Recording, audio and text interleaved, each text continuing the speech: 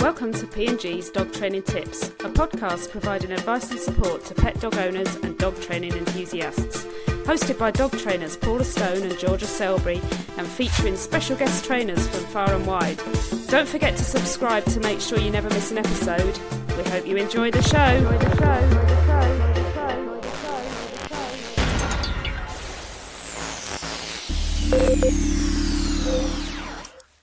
Welcome to P&G Dog Training Tips. So everyone was thinking, oh, hello, Jules. So let me just introduce quickly a snippet of the guests we have. I've got her pinned her down finally. So we have Jules Morgan here, Gundog Trainer. She's been a Gundog Trainer for over 27 years. Get ready for this, guys, because I've got a bit of a list of what else she does. So she's also an APDT member, GTA instructor, Vale and West Gundog Committee member, also co-founder of the Leckin Field Working Spaniel Club, as well, I'm nowhere near finished yet, guys, as well as her own business, Dog Training Naturally, also a Gundog Club accredited instructor and assessor. Blimey, Jules, you've got it all, haven't you? Welcome. Thank you. Thank you very much for having me. I would say to that, jack of all trades, master of none. I disagree. She is a master. That's very kind. Okay, so let's get cracking. Tell us a little bit about yourself. Even though given a brief, please digest it all. Okay. Oh, thank you. Well, I must be quite old now then, because prior to my 27 years as a Gundog instructor, I actually spent 10 years in the music business. Oh, yeah. So, yeah. You've opened that worm for me now. No, we're not going to talk about that. So this is like my second career. But actually, when I was in the music business, I changed jobs every 2 years. Oh, really? Yeah. And when I started doing this 27 years ago, never looked back. And I've carried on doing the same Happy thing. place. Yeah, so it was obviously meant to be. Oh, brilliant. So... yeah, so I started out as a helper when I got my first English Springer Spaniel called Bruce. Ooh. Bruce Springer Spaniel, of course. It's really dated now, but never mind. And I couldn't decide whether to have Bruce Springer Spaniel or Joe Cocker. That was my dilemma back in the day, a long time ago. So I got my Spaniel, and I thought he was pretty cool until... a friend of mine at a party said, my girlfriend's a Gundog trainer, you should take him Gundog training. And I went there and realised he was really out of control. And I didn't have a hope, and he wasn't interested in food. So the only way I could get him back was to use rabbit skin as a lure. We could get a sniff of rabbit skin. And I learnt quite a lot about that kind of thing, got the bug, and spent a year or two training my own dog, going out on shoots and learning about that. And then life changed. Fagash Lils dropped her fags. Life changed. I blame her dog, by the way, people. So life changed very suddenly for me, and I got made redundant. And I had various personal issues that meant that I needed to find somewhere to live. So I contacted my Gundog trainer friend and said, can you help? And she said, I think I can find a flat for you, and will you come and work with me? Oh. And that was how it started. And the rest is history, really. You got that bug. Yeah. That's amazing. So that's 27 years. So after all them years of like, no, that's not quite right, you found it. Yeah, by accident. Being at peace. Yeah. With an out-of-control spaniel. Oh, I know about that. Hold on, am I not still there? Yeah. Maybe I'm 27 years younger. Yeah. So I've just got to say this, bless, because I don't know if you heard that, but we've got your dog Otter here, haven't we? And he was giving me a bum, making me tickle his bum. So sorry if you heard things dropping. It was just there was a dog saying, please say hello to me. So I can't not say hello to him. It's also nearly tea time. Exactly. So we might get a bit of nagging. Yeah. It's like, Mum. Yeah. Okay. Go settle. So since we've come up to the dogs, Tell us about your dogs. Okay, I only have 2 dogs at the moment. Otter, who's in the background here, fidgeting, who is a yellow Labrador who will be 3 in the summer. And he's really fun and reignited my fire for training, actually. For the last few years, he's not easy because he's quite a nervous dog, and I have to do things very steadily for him, but he's really good. He's my mate. And then I've also got another little mate called Buckle, who is my working Cocker Spaniel, or my daughter's working Cocker Spaniel, so allegedly, but I do everything. And she is nearly 10, but we don't like to mention her age. And she's been great. She came out beating, rough shooting and picking up with me. I bred her, so I had her mum before that. But we've just got these 2 guys at the moment. And prior to that, I had Labradors. Oh. Labradors, 3, 4, how many? I kind of lost count. There was Inca. There was Damson, who was daughter of Inca. Fig, who was daughter of Inca, who we very sadly lost almost a year ago to the day. I remember that, yes. Yeah, and then Mango, who was Buckle's mother, the cocker. So, I'll tell you what, though, with Buckle, I remember you saying that to actually get her to probably go out beating, because she, at the first 3 years, was with your daughter, wasn't she? Yeah. And she didn't really work as much then, so you did flip it a bit, didn't you? Yeah. I came to training her. Originally, she was just going to be a companion pet for my daughter, and then Ella went away to school, and I realised I had an out of control spaniel that did straight lines into the woods, barking her head off, chasing stuff that she saw. It wasn't so much to do with scent; it was very visual stimulation. Oh. So.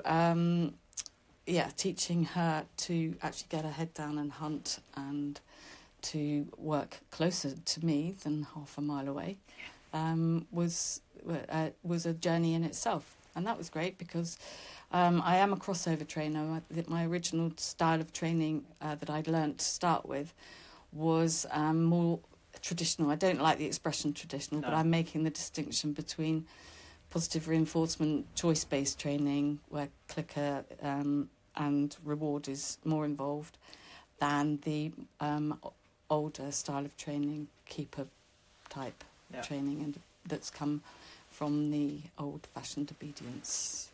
So can I ask side. What made you, because now we're on that subject, I know it's not in my questions, but let's ask it.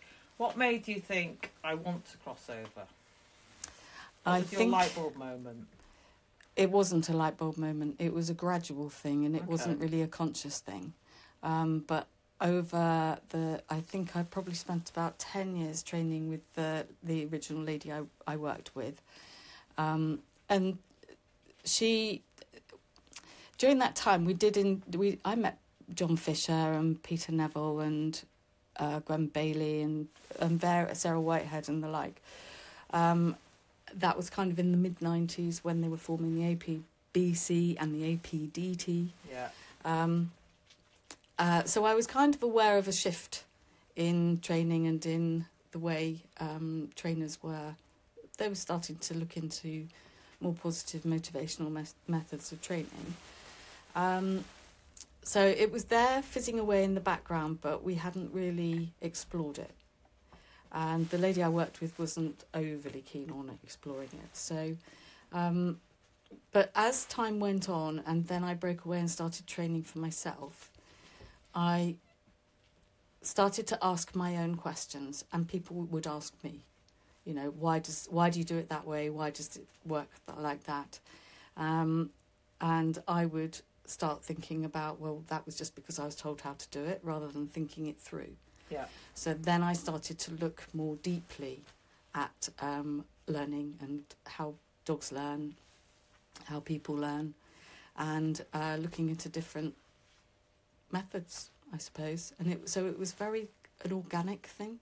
Nice. So by the time, I started sort of casting aside the things like, I hate to say it now because people are gasping horrible, but, lead jerks that were used. I'd cast that aside. I would cast aside things like discs. People used to use discs to interrupt behaviour. Yes. You know what I mean? I would try and look at different ways of getting dogs to work with you in a stimulating and distracting environment, rather than yelling at them, running after them, and getting hold of them. Yeah. There was I had started to think about how you motivated a dog to want to connect back with your handler, rather than just fill their boots. Yes. And your only way of stopping it was to do something punishing. Yeah. And I mean punishing with a small p, because interrupting the behaviour is punishing, isn't it? Unless you're giving them something really good to do. Yeah. So that's a really nice way of doing it, coming across that. So you literally yourself, you were just out thinking. That is a good point, why you're asking me that question, but also probably looking at your own dogs and asking questions yourself. And that's how we develop anyway. You've got to ask questions, haven't you? yeah, absolutely. And there was a lot of material out there, a lot of people that were doing stuff. Kay Lawrence was putting all her clicker, dog alert, putting her clicker books out. Yes. I think they were being published in the early 2000s. All right. And Helen Phillips, also around 2006, she wrote Clicker Gundog. Yes, she did. So I got that. At first I didn't understand it all, but eventually I got my head around it, because that was, again, another way of training. So, yeah, more material, more people to get information from. I've also been really lucky that I've had the opportunity to work with a lot of behaviourists, a lot of really good quality behaviourists over the years. So although that hasn't been just Gundog stuff, I've had the opportunity to find out about the work of like Adam McClosey and Simone Gadbois and Karen Overall and lots of people. There's scientists who have really researched neuroscience, behaviour in depth, dealing with anxiety and reactivity and things like that, aggression. So a lot of that can be applied to your gun dogs, because you're still dealing with arousal and things that distract them. So I've been very, very lucky that I've got quite a good grounding on the behaviour side, even though I'm not a practising behaviourist. No, and it is so important that we do apply the behaviour, as well as always just teaching so much as such training, even though training obviously is a behaviour anyway, but it's important to understand that emotional state as well. Yeah. Because they're dealing with so many different emotions. And some are quite sensitive in the gun dog, I find. Like your spaniels, bred deliberately for that. Also, again, your Labradors, they can be quite sensitive. So, yeah, I think it is important we understand the other factors. You have... you often find that the more people want what they call drive, so really fast, athletic Labradors, really whizzy Spaniels, particularly the English Springers, who will just crash through anything.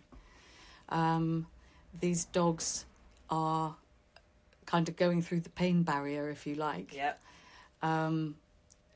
So that means that they have to have this really strong desire to hunt and to retrieve and achieve. Yeah.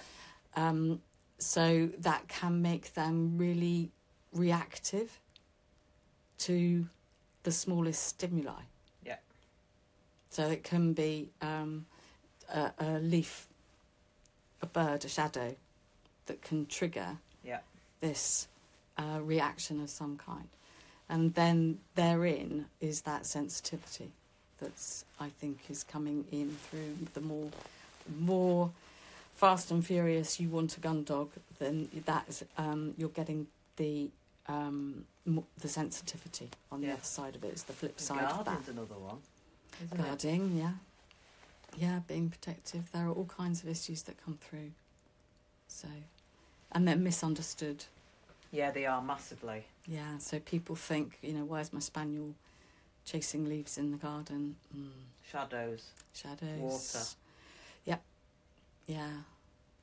And these dogs are actually quite sensitive, but that's a whole other subject where you start getting into what they were bred to do. Yeah. Actually, talking about that, I had a client who, luckily, the dog was a puppy, but I nipped it in the bud pretty quick. Labrador, not spaniel, thank God. But anyway, still so. What they use with cats, the laser pens. Oh God, yes. Mm. And I said, I wouldn't recommend that. No. Because it was a collie crossed with a Labrador. Oh. Collie. Mm. That was my main concern, more than the Labrador. Yes, it would be the collie. We don't want it stalking or chasing that light, because you could have a problem. Then eventually it might start doing it with shadows or transpire to other things. And they didn't even realise. They just thought he was having fun. But that finely tuned could transfer onto others. Yes, absolutely. That's where you start getting into these fixed action patterns. They were so thankful for me to say that, though, because they said we would have carried on. Yeah. And I was like, oh, good job, like that. And actually that causes quite a lot of stress. Yes. Because collies try to stop things moving. Yeah. So by making them chase something, you're actually causing stress, which is why it's not a good idea to have a collie and do the ball chucker. Yeah, absolutely. Stressing them out. Too much. Right then. Okay. So, we've said how you got into dog training. So we've merged that one in. That's brilliant. Okay, so can you tell the listeners about the different types of shoots and roles on shoots? Ooh, there's a big question. Okay. Firstly, different types of shoots. Yeah. Okay. And this will have to be sort of very generalised. There are what we call driven shoots, which usually involve a team of guns, a group of beaters, and some pickers up who do the retrieving.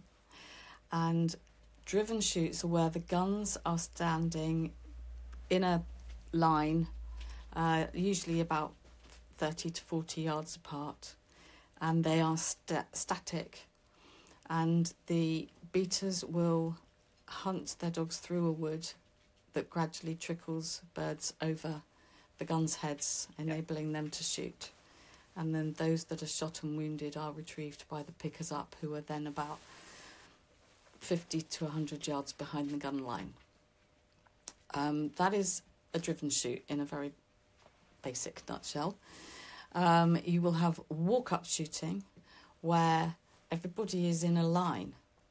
So you will have the guns are in the line with the beating dogs, who are zigzagging in front of you, flushing birds, and then those birds are shot. That's quite popular in grouse, isn't it? Yes, yeah. So more up country. So we're in Cumbria at the moment, and that's likely to happen in the northern part of the UK and in Scotland. Less so, it's more driven in the south. And that's to do with the ground itself. The south is more farming, arable, and up here it's more open moorland, and the cover is heather, more likely heather and bracken. So that is your walk-up shooting. Then there is rough shooting, which tends to be just 2 or 3 people, or even just going out on your own. It's a bit, you can just do this one man and his dog, where you will have one gun, one dog, stick the dog into the bushes, hunt, the dog flushes, he shoots, hopefully he hits it, and then the dog that has stopped at the shot watches the bird come down and will be sent on it. So that's so when you say a good rough shooting dog, they're the dogs that do all the tasks, which I'll come to in a minute. And then the other type of shooting, a think I've covered them all. This will be the other one, which is wild fowling. Yes. Okay, so this is to do with shooting ducks and geese. There are two types. There's inland and there's on the foreshore, so on the coastal. Yeah. But what you're looking for there, you're going out at times when the birds are flighting. So first thing in the morning. Yeah. Or last thing in the evening. So Yeah. dawn and dusk. I've got friends who do it in Norfolk. Yes, very cold. You have to get very used to sitting around knee deep in water. Yes. And it's very cold. So big retrievers. I've seen a really cracking bit of some long water retrievers. Yeah, the dogs work very, very hard on the foreshore. They go with the tide. They sort of go with it down, don't they? Yeah, and it can be quite precarious as well. Yeah. So then the different types of dogs that you have, I mean, the subgroups that the Kennel Club use for gun dogs gives 4 subgroups. There are the retrievers, well, does what it says on the tin. Yeah. They are there to fetch the dead and wounded game. And they traditionally would be the pickers up dog or the guns dog actually on the peg with the gun, or the pickers up. Then you have the spaniels, who are your flushing dogs, and they are there to do squiggly lines, figures of 8 in front of you. They're the drunk, the retrievers are the straight line. Yes, yeah. So and they will be hunting through the woods and the bushes, flushing game forward. In fact, when they're rough shooting, they're more likely to be flushing birds straight up in the air. Yeah. Because you've got the guns nearby. When you're beating, which is maybe for a driven or a walk up, they're more likely to be moving birds forward towards a flushing point, certainly for driven. And I would say that's for what I've seen so far, the larger shoots, more the smaller ones. Yeah. More commercial ones, isn't there? Yes. Yeah. So they go towards a flushing point. Yeah.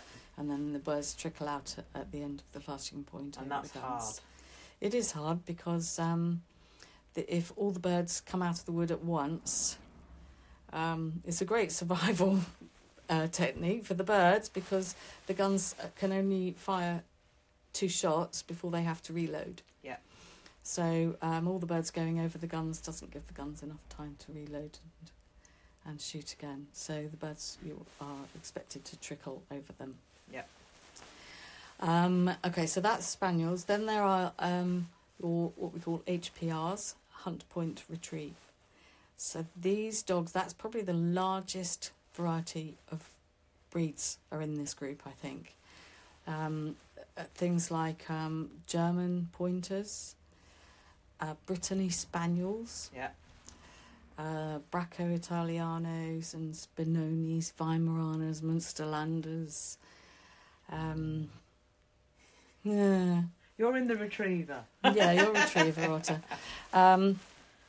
And they're very popular in Europe, obviously, and most of them are mainland Europe breeds. But they are really good on big open shoots. So up the north on the moors, they're great because they will take in the similar pattern, this sort of sweeping figure of 8 pattern that the spaniels will do, but it's a far bigger pattern. Their job is to cast probably a beat. A beat would be this figure of 8 of about 100 yards, 50 to 100 yards. They'll cast that, and then when they hit scent, they will come in onto it and then go into a point, the P bit of the HPR. So they do their hunt, then they go on point, and they are trained to hold the point until they're asked to flush forward. Yeah. The reason for that is so that the guns can come up into gun range, because if they flush the bird miles away, there's no way that the guns would reach them. So the gun needs to be within 20 to 40 yards. And that can either be the dog or the handler, can't it? Because some handlers flush instead of dog, do they not? So handlers often come up towards the dog, and then they often go forward together. Yeah. So, but it's cued by the handler. Okay. To flush forward, to flush it up, and then it's shot, and then they are also expected to retrieve. So they do everything. They're the multitaskers. They hunt, they point, they retrieve. They do the lot. Okay. And then finally there are the pointers and setters. Yes. Now in the UK, they are not expected to retrieve. So they basically hunt and point. Yeah. Or hunt and set. And set is a stance that the English setters, Irish setters, have, where the pointers have a very distinctive pointing action. The setters set, which is sort of a stance, really. I read somewhere as well that they even to the point where they would crawl on their belly sometimes. Yes, absolutely. But after the flush, they don't have to retrieve. You snare, wasn't it? Yeah, great in the olden days for netting. Ground game as well. They used to use nets they bring the nets, so the dogs would set, and then they'd pull a net over. And they were more popular in the ground game, like your smaller birds, weren't they? Like the quail. Yes, that's right. Well done. Woo! She's been doing her homework, this girl. I do study, and also like your hare and your rabbits. Yeah, definitely. More than really the bigger, like the other game. Yeah. They can do it, but that's what I know that I read up that they were more. Yeah. I try, you see. Well done. Very good, very good. But that's probably the least popular section of Gundog training. Yes. Very rare to be asked to work a setter. You don't see many of them, do you? Actually, on job anymore? Yeah, we have got a few. Yeah. Do you still have got some clients that you still I personally train? don't, but I do know of people that do them, that do work them. And do they work them on what they were specifically? I think they do tests, so they do pointing tests. Yeah. Well, we had one on the course. Yeah. Didn't we, with We Denise? did. Yeah. Yeah. He was lovely. Yeah. Barry's friend, that. Yeah. Anyway, don't get into that too much, Sorry. Georgia. That was really good, thank you. That was a really good explanation. Yeah. So all of it, but the important thing is that all of these breeds could probably do all of the jobs. Yes. Well, a lot of spaniels pick up now. So many spaniels pick up, and actually, that's why I like to have a spaniel around. Although most of the time I'm a picker up, I like having a spaniel around. They can work nice and close. The retrievers can do the more athletic, longer retrieves, and the spaniels, they work really, really well. Many Labradors I've seen in the beating line. Yes. I've seen all kinds of breeds, to be honest. I've seen a white German Shepherd. Yes, yeah, I've seen a terriers, Rottweiler. I have a friend who picks up with a standard poodle. Love it. Yeah, and she's. But didn't they were previously? They were, yeah, they were. But she's done really well, and she said it's a wonderful dog. Wonderful dog. Cockapoos. Yeah, we've got some on the course this week who are cracking. They go out beating. Yeah. So there's they can all do the task in different ways. Absolutely. And it also, if you do have a Gundog breed out there and you don't so much want to shoot, it's good to know what they're bred to do, because it helps you with other things, doesn't it? Yeah, well, it can get you into a lot of trouble, and it can get you out of a lot of trouble, can't it? So, we touched on the dogs that working dogs need to have an outlet. Yes. They have natural behaviours that are genetically programmed. We can't change that. Or fight it. No. So if you suppress it, it will pop somewhere else. It'll come out. So we mentioned earlier about the light. Yes, we did. Didn't you? Yeah. And leaf chasers, or small birds in the garden chasing, stalking. Yeah. You see some dogs, particularly the HPRs, that will start to stalk. I had a visitor a few years ago who stalked shadows. So her owner could only take her out for walks when it wasn't sunny. Oh my God. Because the dog wouldn't actually go anywhere. As soon as it saw a shadow, it would fix. It's all right. And then she couldn't take the dog anywhere. So unless it was cloudy. That is so hard. It is really hard, but we did do really well. She did really well in the end, because we actually used being allowed to fixate onto a shadow as a reward. Oh, really? Very good. So what we did, this is where working with behaviourists really helps. Yeah. So we put it into the reinforcement box. So if she could do a simple other behaviour, then she was allowed to go and fixate. And eventually she learnt how to do other behaviours more and more and not want to fixate because no one was stopping her doing it. Yeah, so it became a positive thing for her. Very good. This poor family, they had to, in the middle of summer, had to have their curtains shut and only walk on a cloudy day. That's so distressing. Not too difficult in Britain. No, yeah. But true. they still had to have the curtains shut in the summer, which is not fun. But that is a dog that was bred to do something, has a very strong instinct to do it, and the owners, through no fault of their own, just didn't know how to give the dog the right kind of outlet, and didn't even realise that the dog needed it. No, because sometimes a lot of people looking, especially recently with cockers, have become really popular. They don't look into what so much the dog's been bred for, and then it transpires later, doesn't it? Yeah.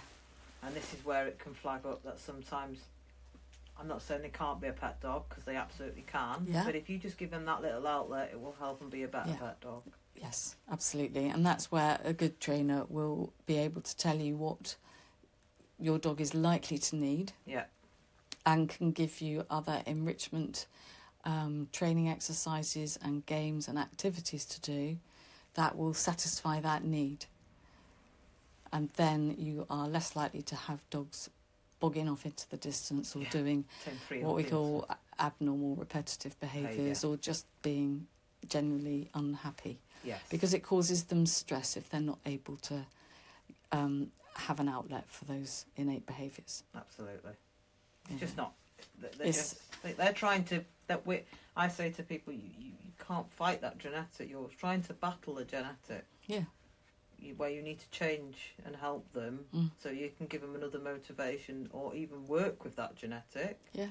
So that they can live happy. They're not meaning anything by it. That's what they're driven to do. Yeah. That's what I love about the tribal. Have you know about tribal? Yes, I've which heard is of it, yeah. It's not gun dog related at all, but it's teaching dogs to herd those big yoga balls. Like sheep balls. That's it. So, but giving the working collies, an outlet to herd. Yeah. Is Instead great. of chasing cars. Yes. Which can get scary. Yeah.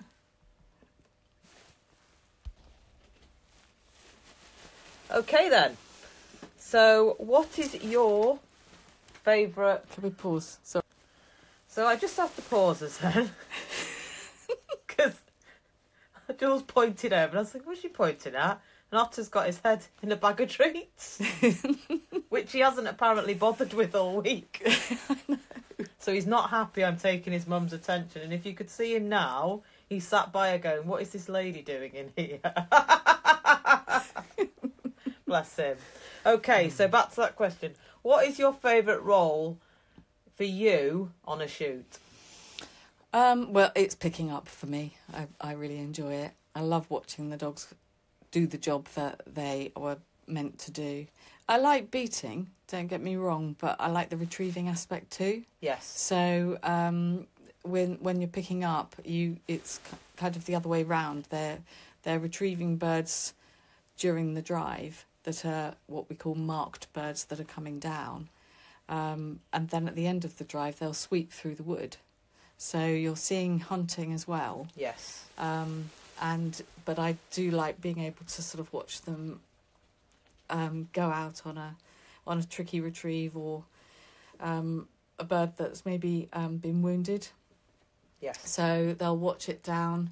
It'll come down on the ground, and then it'll get up and run. And watching how the dogs tackle that. Good old runner.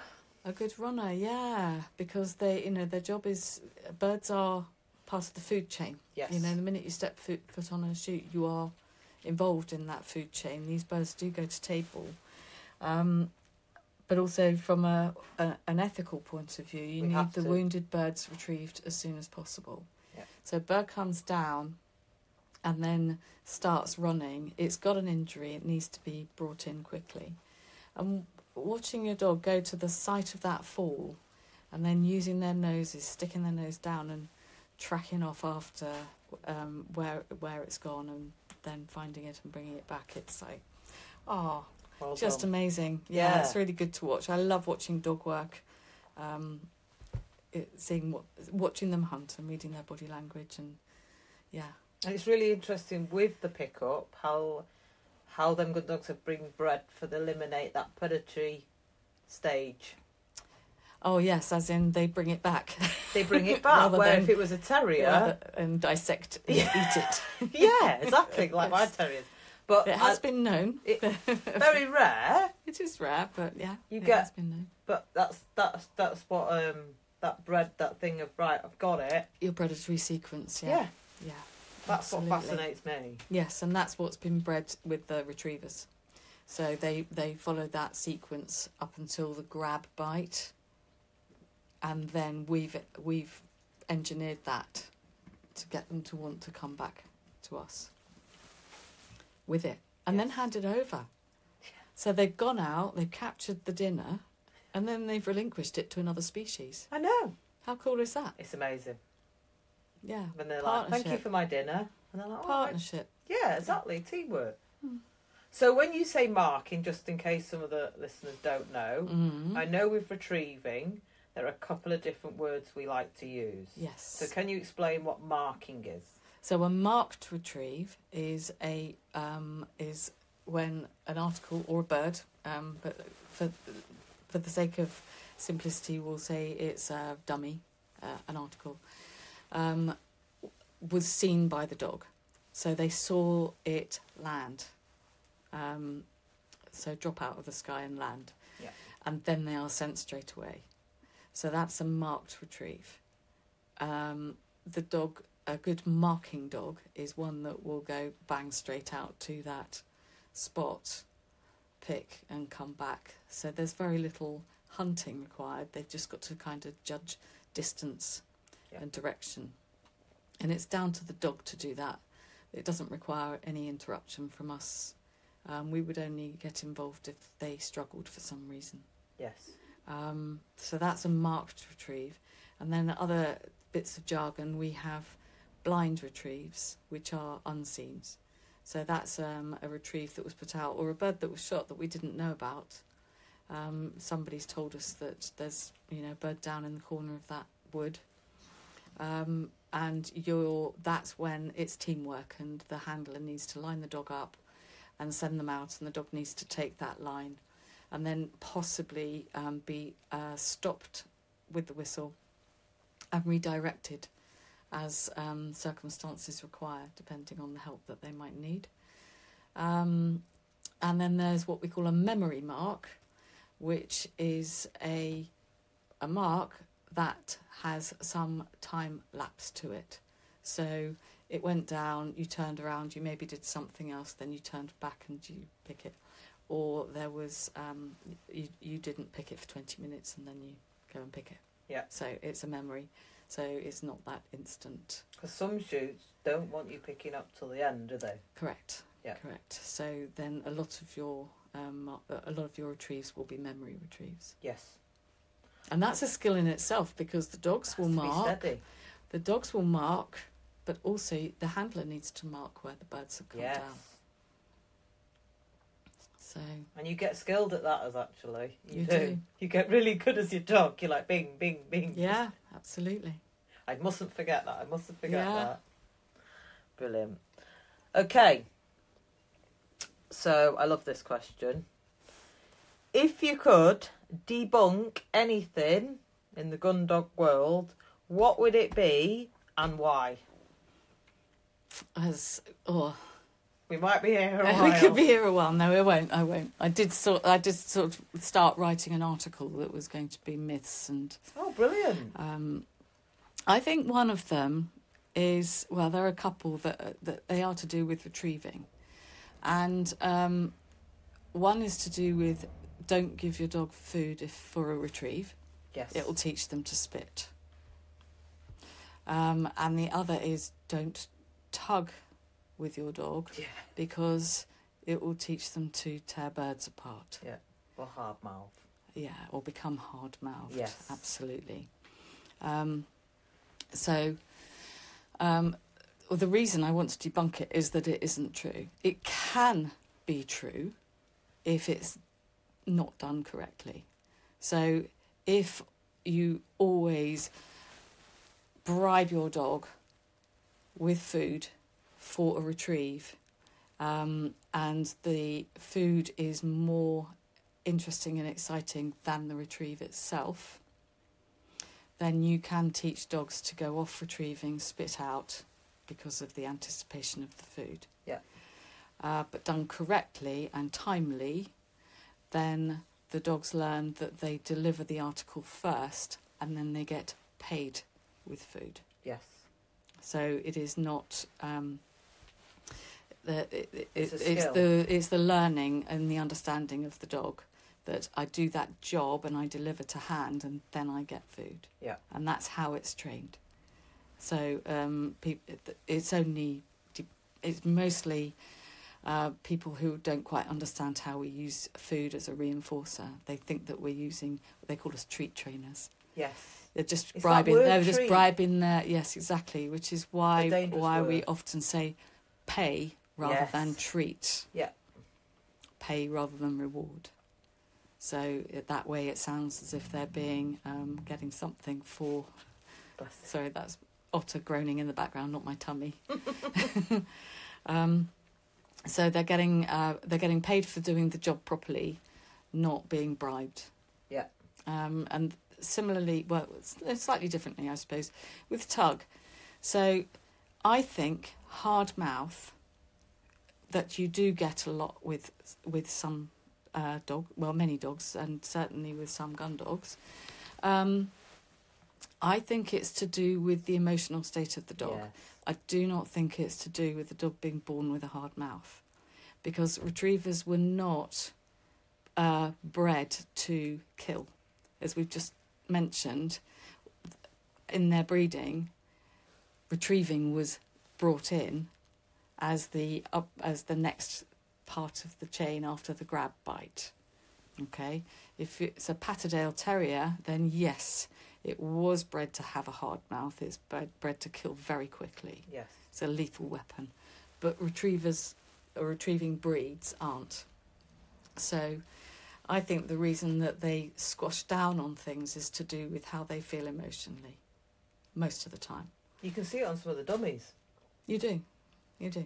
So, if pressure is put upon a dog as they're coming back, hold it, don't chew it, or hold on to it, or the handler trying to grab it too quickly, and that whole situation is quite unpleasant for the dog, or they just feel a bit intimidated, then I think that causes them to squish down. It's that anxiety, tightens the jaw, and they just press down on it. And the more that goes on and is practiced, then that's likely to happen. So I don't think hard mouth, it's a bit like, it goes on to another one, Jules, squeaking. I think squeaking is to do with emotion. I don't think it's a thing that dogs consciously do. No. It's to do with their state of arousal and their emotional state. So that's what needs fixing, not the noise itself. And the same with the hard mouth. Tug, dogs are really good at discriminating. So if you put it on a cue, you can actually get your dog to tug a pheasant on cue and retrieve a pheasant on cue and spit a pheasant on cue. Sometimes you're doing it on cue without even knowing. So if you're really neat with your training and your timing and your cue use, and putting things onto specific cues, you can actually have several behaviours on one article. Absolutely. But if you're slightly less skilled, then teach them to tug a specific tug toy. So funny. Teach them to tug a toy, a specific tug toy, chase a ball, Yeah, and retrieve a dummy. But tugging doesn't cause hard mouth, necessarily. There are some... I mean, I wouldn't say that... I mean, if it was a staffy, then, tugging will get them to tug harder and harder and harder. Now, So- see, yeah, coming on to, well, staffies, and that's really funny you mention that, because actually the ones I work in rescue, I know it's a bit off Gundog, I actually don't encourage tug with staffs. No, I wouldn't, because that isn't conducive to their Doesn't emotional help them. state. Yeah. Because they're so sensitive, and they get fizz from 1 to 10 really quick. Yeah. And that tugging can be topple them Over a the little top. bit. For Yeah. them, really calm. Mm. But yeah, that would only one I would say I wouldn't do a lot of. And I unless you wouldn't can teach a staffy to spin. No, yeah. Yeah, Oh. so it's know your breeds, isn't it? And I've seen staff in a and shoot, cue. actually. Yeah, Yeah. yeah. Know your breeds and train for all of these different things, but be clear about your cues. Absolutely. Clean training. Clean training. Right, okay. So, the world can be a difficult... the Gundog world, so the world... What am I on about? Sorry, guys. I thought this was getting a bit deep. Yeah. The Gundog world can be a difficult place to navigate, especially as positive trainers. So for people who are looking to get into the Gundog world and would like to look for us positive trainers in the Gundog world, where would you recommend that they go for? Where's a good places to start and look for? Well, there aren't very many positive reinforcement Gundog trainers, okay, officially. There are plenty of really good Gundog trainers, and there are plenty who use good methods, but those that have actually been accredited, they're harder to find. So I would say for foundation skills, find a really good local APDT trainer, because they can give you a lot of foundation work. Absolutely. Through their networks, hopefully, they will know of some good local Gundog trainers who use the same methods of training. You can check the Gundog Club, who is a national organisation that runs field tests for Gundog training, and they have a list of accredited trainers across the country. There's the Gundog Trainers Academy, of Yes. which I'm a director, and we are teaching and accrediting Gundog trainers. So hopefully more Like and more me. of those, like you, when you get your accreditation, then there will be a membership list of those who've been accredited. So it's a new thing, really. As you know, dog training in this country, there's no legislation for it. Anybody could be a dog trainer. So we kind of have to self-regulate. Yes. But the Gundog Trainers Academy are mid-accreditation with the ABTC, the Animal Behaviour Training Council, to try and get our courses accredited, or accreditation. So our assessments accredited, so that we can eventually be the sort of standard bearer, I suppose, for Gundog training in this Beacon of country. light. Yeah. Trailblazer. Yeah, exactly. Forward thinking. Yeah. I think it is important. Yeah, absolutely. Because I know people don't know where to go, but also I think we should also say that there are trainers that aren't always, let's say, positive, but they also do have other good ideas as well. I don't think we should always completely write them off. But if you are looking for us lot, like Jules said, follow on with what she's just give, like the APDT and Gundog Club and stuff like that. So that's really good. Thank you. Okay, so my next question, page turner. Okay, so this is a good one. Okay, so there's a lot of discussion about walking in our Gundog world. Okay.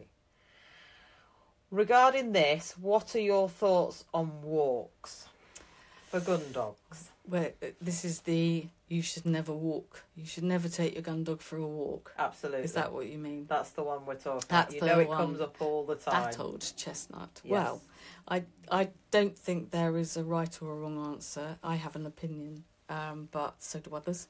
Yes. I do think it also depends on quite a lot on individual dogs. I personally like to be able to take my dog for a walk. My dogs live in the house with me. They are my pets and I work them. Do they sleep on the bed? Yes. Oh, well, my God. No. They don't at home, but when we're away, they do. But they do get on the furniture. You okay? Yeah, I like... No, my dogs are part of my life and I want them to be with me. So, and I also want to be able to take them for a walk. But sometimes, sorry. He's so funny. It's better for me, guys. Yeah. So will you stop talking? So, taking them for a walk in the countryside and without any practice and without any training, expecting your dog to go on a nice casual walk, fill their boots, and then on Saturday to be able to take them shooting and expect them to be under control. When there's even more wildlife about, particularly obviously birds, and lots more excitement and guns and stuff, and expecting them to be able to behave without any training is just not fair. Yeah. So if you teach your dogs how to go for a walk and teach your dogs how to work on a shoot, they are skills and you can easily train those. But you just need to be clear. It goes back to that cue discrimination. Yeah. We're going for a walk or we're going to work. Yes. Yeah. So I have, if I want my dog to just run, relaxed, jaunt about in the woods, then my cue is off you go. If I want my dog to start hunting through the woods for wounded game, then I have get on or seek. Yeah. And it's a totally different cue. And it's also, I add a visual cue to both of those. So the setup is set that way. When I'm on walks, I also do training. So I can bring them into work mode and then put them into relaxed mode as I'm on walks. So your dogs can learn to... Which is beneficial for pet owners, isn't it, who've got Gundog Absolutely. breeds? Give your dogs something to do because the environment is overwhelming. They are stimulated by the environment. Dogs take the environment on board in their lives for everything. Environment plays a massive part in understanding a cue. So, we're in the woods, we do X. Yeah. We're in a field, we do X. There's a pond, we do X. So, the environment is always part of it, and it's always there. And young dogs, particularly around adolescence, they could be quite attached to you. The hunting breeds, particularly, they can be quite attached to you as puppies, and then just when they hit adolescence, and they suddenly those smells in the environment start to become a bit more meaningful to them and they start to go off investigating, and then they might get a flush of a bird or a rabbit or something, and then it's way, and there's a massive adrenaline hit, and boom, it's all gone. Yeah. So this is all stuff that needs to be trained and worked through. But if you've got a gun dog and you're a pet owner and you've no intention of working your dog, it is still worth teaching them how you want them to have their walk, what you want them to do on their walk, and giving them things to do on the walk. Yes. Rather than just leaving them to run riot in the countryside. Particularly spaniels. They go self-employed. Yeah, but even, you know, retrievers and HPRs, deer chasing and things like that. So, you know, we don't want that. That's part of being a responsible dog owner, is that your dog, in theory, should be under control at all times. Yes. In the public, in public spaces. Yeah. So sorry about, we've got disturbances outside, hence we've got some barking. Because I want to make it feel like we're on a proper dog podcast. Yes. Yes. He said, I want my opinion. Yeah. But yeah, like, because obviously I walk mine as well, but I do also notice the difference if I give him too much free time. If I've had a busy week and I go into training the following week when I've got a bit of time back, can be a bit of a fallout at times for certain things. Because he's gone, oh, well, done this, this and this and this, and now you're reining me in. Mm-hmm. There's that struggle, isn't there? So I have found it beneficial to still has his free time, but he also has his training as well. Even when he's with his other guys who don't do Gundog, it's important that he still has just little behaviours here and there, and that really helps. But he still has freedom. Yeah, absolutely. And the other thing is that is a bit of a bugbear for me, which is when you take your dog for a walk, take your dog for a walk with you. Don't just let it go and put your headphones in. Yes. And forget about them. It's your dog's walk. Walk zigzags. Walk off the paths. Hide stuff. Check out rabbit holes. Ask them to go and have a look for something with you. Yeah. Be more interesting. Be more spaniel.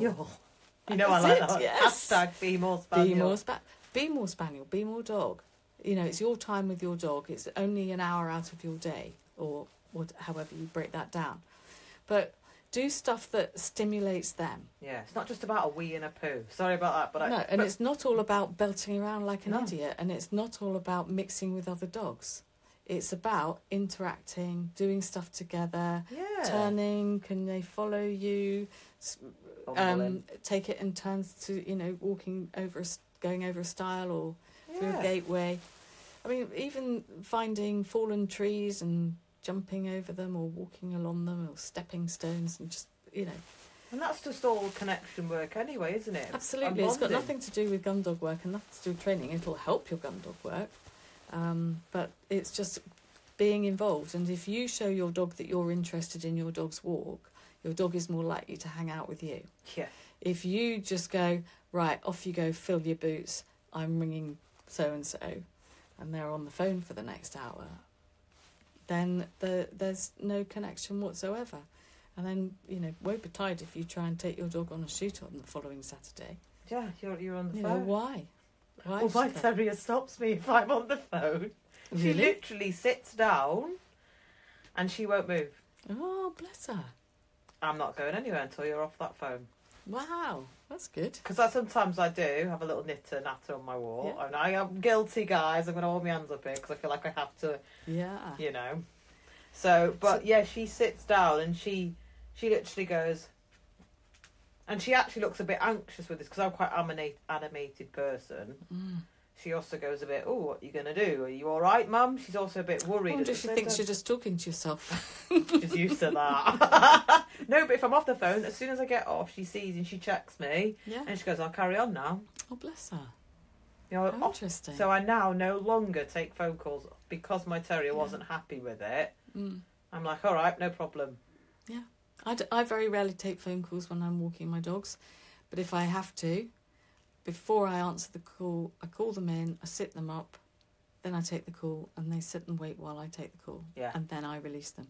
I will not have them running riot while I'm on the phone.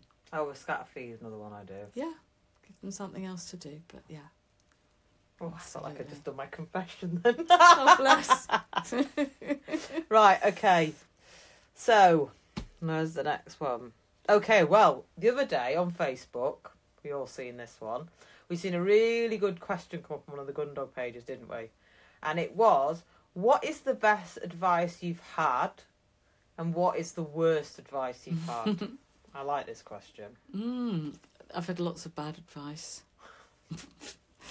I don't think I can pick out any particular thing, but there was one chap I trained with once, and my dog ran in. It was on a training years ago.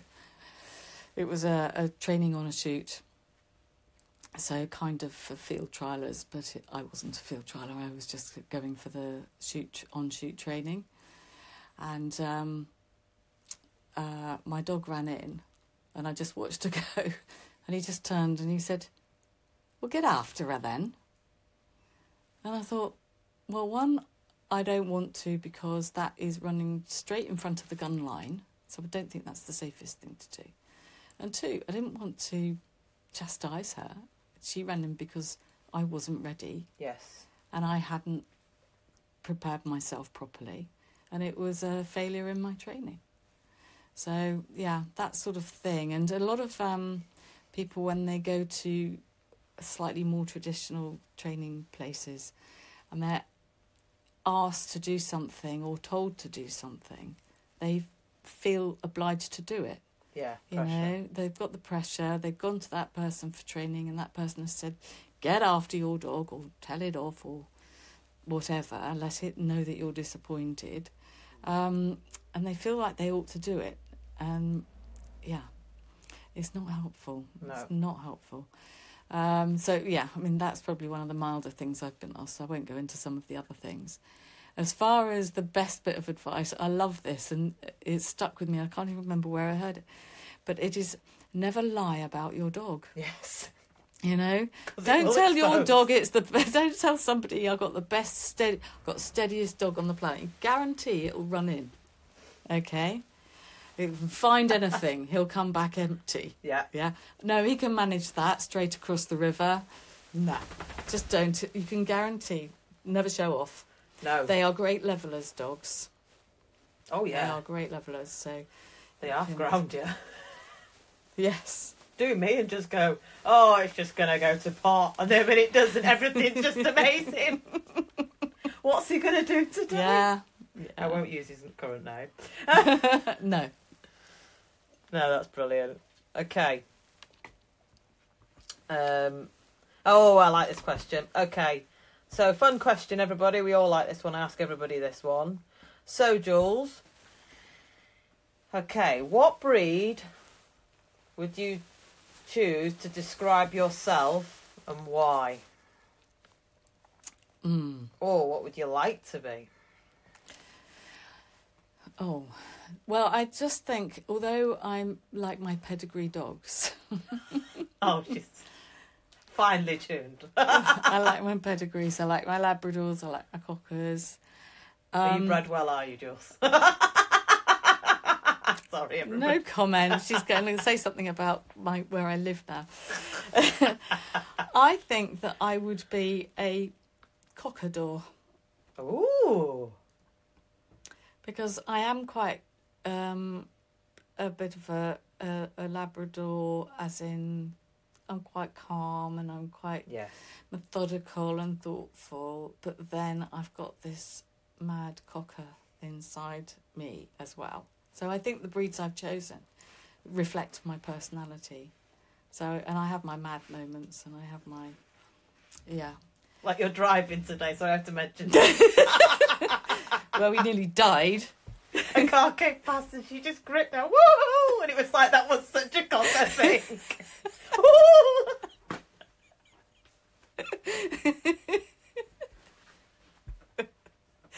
I had to throw that in there. That did remind me of that. That makes so much sense. Yes. So I think I would be a You're a crossbreed, yeah. I'd be among You're not coming to my class. No. Cockador. Very good. I like that one. Very good. Okay, so we're on the last question now, Jules. Well, not question. Okay, so if people want to find you and your business and what you do, where are you? And also, can you let everybody know what you're up to this year and what you do through the year? So everybody can, if somebody wants to see you, if it's either for one-to-one or classes or even workshops. That's a big question. I know, but I'm trying to fill everything in for you. Okay. I've got to remember all the questions now. Okay, so I'm based in Surrey, and I have a training facility there where I do one-to-ones and group classes all year round. I do Gundog workshops, Gundog games workshops all around the country. People host me for a day or 2 days, Yes. or as we are doing at the moment, we're doing a full week in Cumbria, a full Gundog camp, aren't we? Yes. 5 days of training, and we've got another 2 weeks in September. Yes, we have. This year, which will be fun. And I'm the ultimate tosser for Jules, by the way. Yes, Georgia is my tosser for my Gundog weeks in Cumbria. And a very good tosser she is too. For anyone who doesn't know, that means dummy thrower, because I'm not inappropriately tossing Jules. Yeah, it's a bit of a jokey name that we give to dummy throwers. It is. Okay. I'm also, as I mentioned, teaching on the Gundog Trainers Academy courses. We have a handler's course and a teacher's course. Highly recommend. Thank you. So that's pretty well every month during the summer. And I pick up on my local shoot near me in the winter. So that's sort of what's going on this year. As far as contacting me, my website is dogtrainingnaturally.co.uk. Fabulous. I have a Facebook page called Gundog Games, which you're very welcome to join as long as you play nicely. And we've got a really nice group of people. That's where I post my workshops, and you can put up your own pictures of your own dogs and ask advice and things like that. So that's kind of building a bit of a community. Yes. Gundog Trainers Academy is gundogtrainersacademy.co.uk. So more information for that. And then I'm also secretary of the Vale and West Gundog Club.co.uk. With the naughty ones. Yeah, Georgia is also just joined the committee, and she's just shocking. She leads me astray at every meeting. They always put, I have to behave myself. I'm learning to manage myself like my spaniel.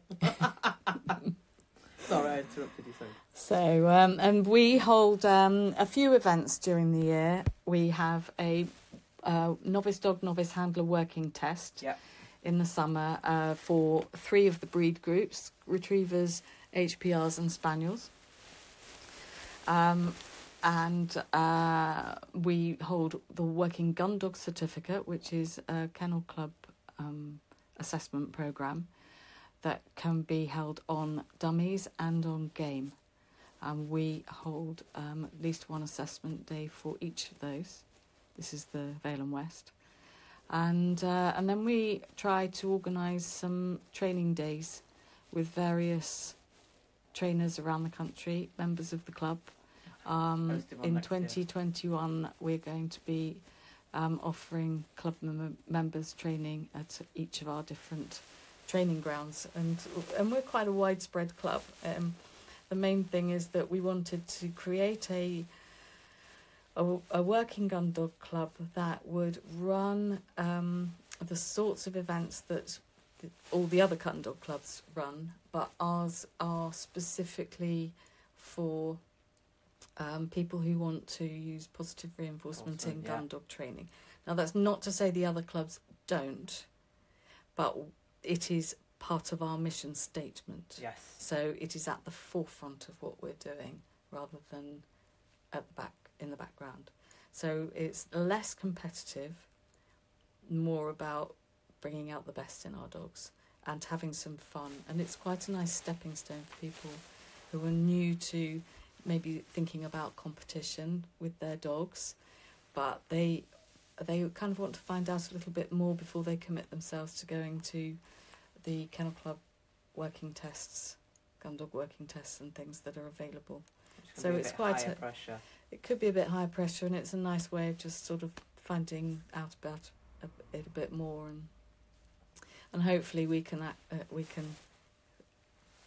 gradually feed people into the other clubs that are, there are 200 plus clubs, I think, in the country. So there you go. Brilliant. Well, you've got a busy year, haven't you? Yeah. So, people, Very get busy yourself, year. if you're around or when she's hosting any workshop, I really recommend. I've known her a few years now. She's become not more than just a bit of one of my other mentors, but also a good friend. So I highly recommend that you go and see her. You won't regret it, and you'll get the best out of your dog. She's dealt with me and Barry, jeez.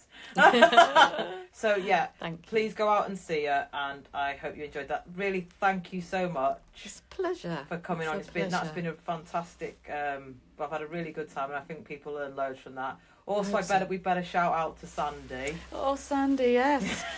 letting us use her venue. Yeah, second time for us. So thank you, Sandy, for that. And so thank you, guys. Thank you for listening. Again, thank you, Jules. My pleasure. All Thank right. you. See you later, everyone. Bye.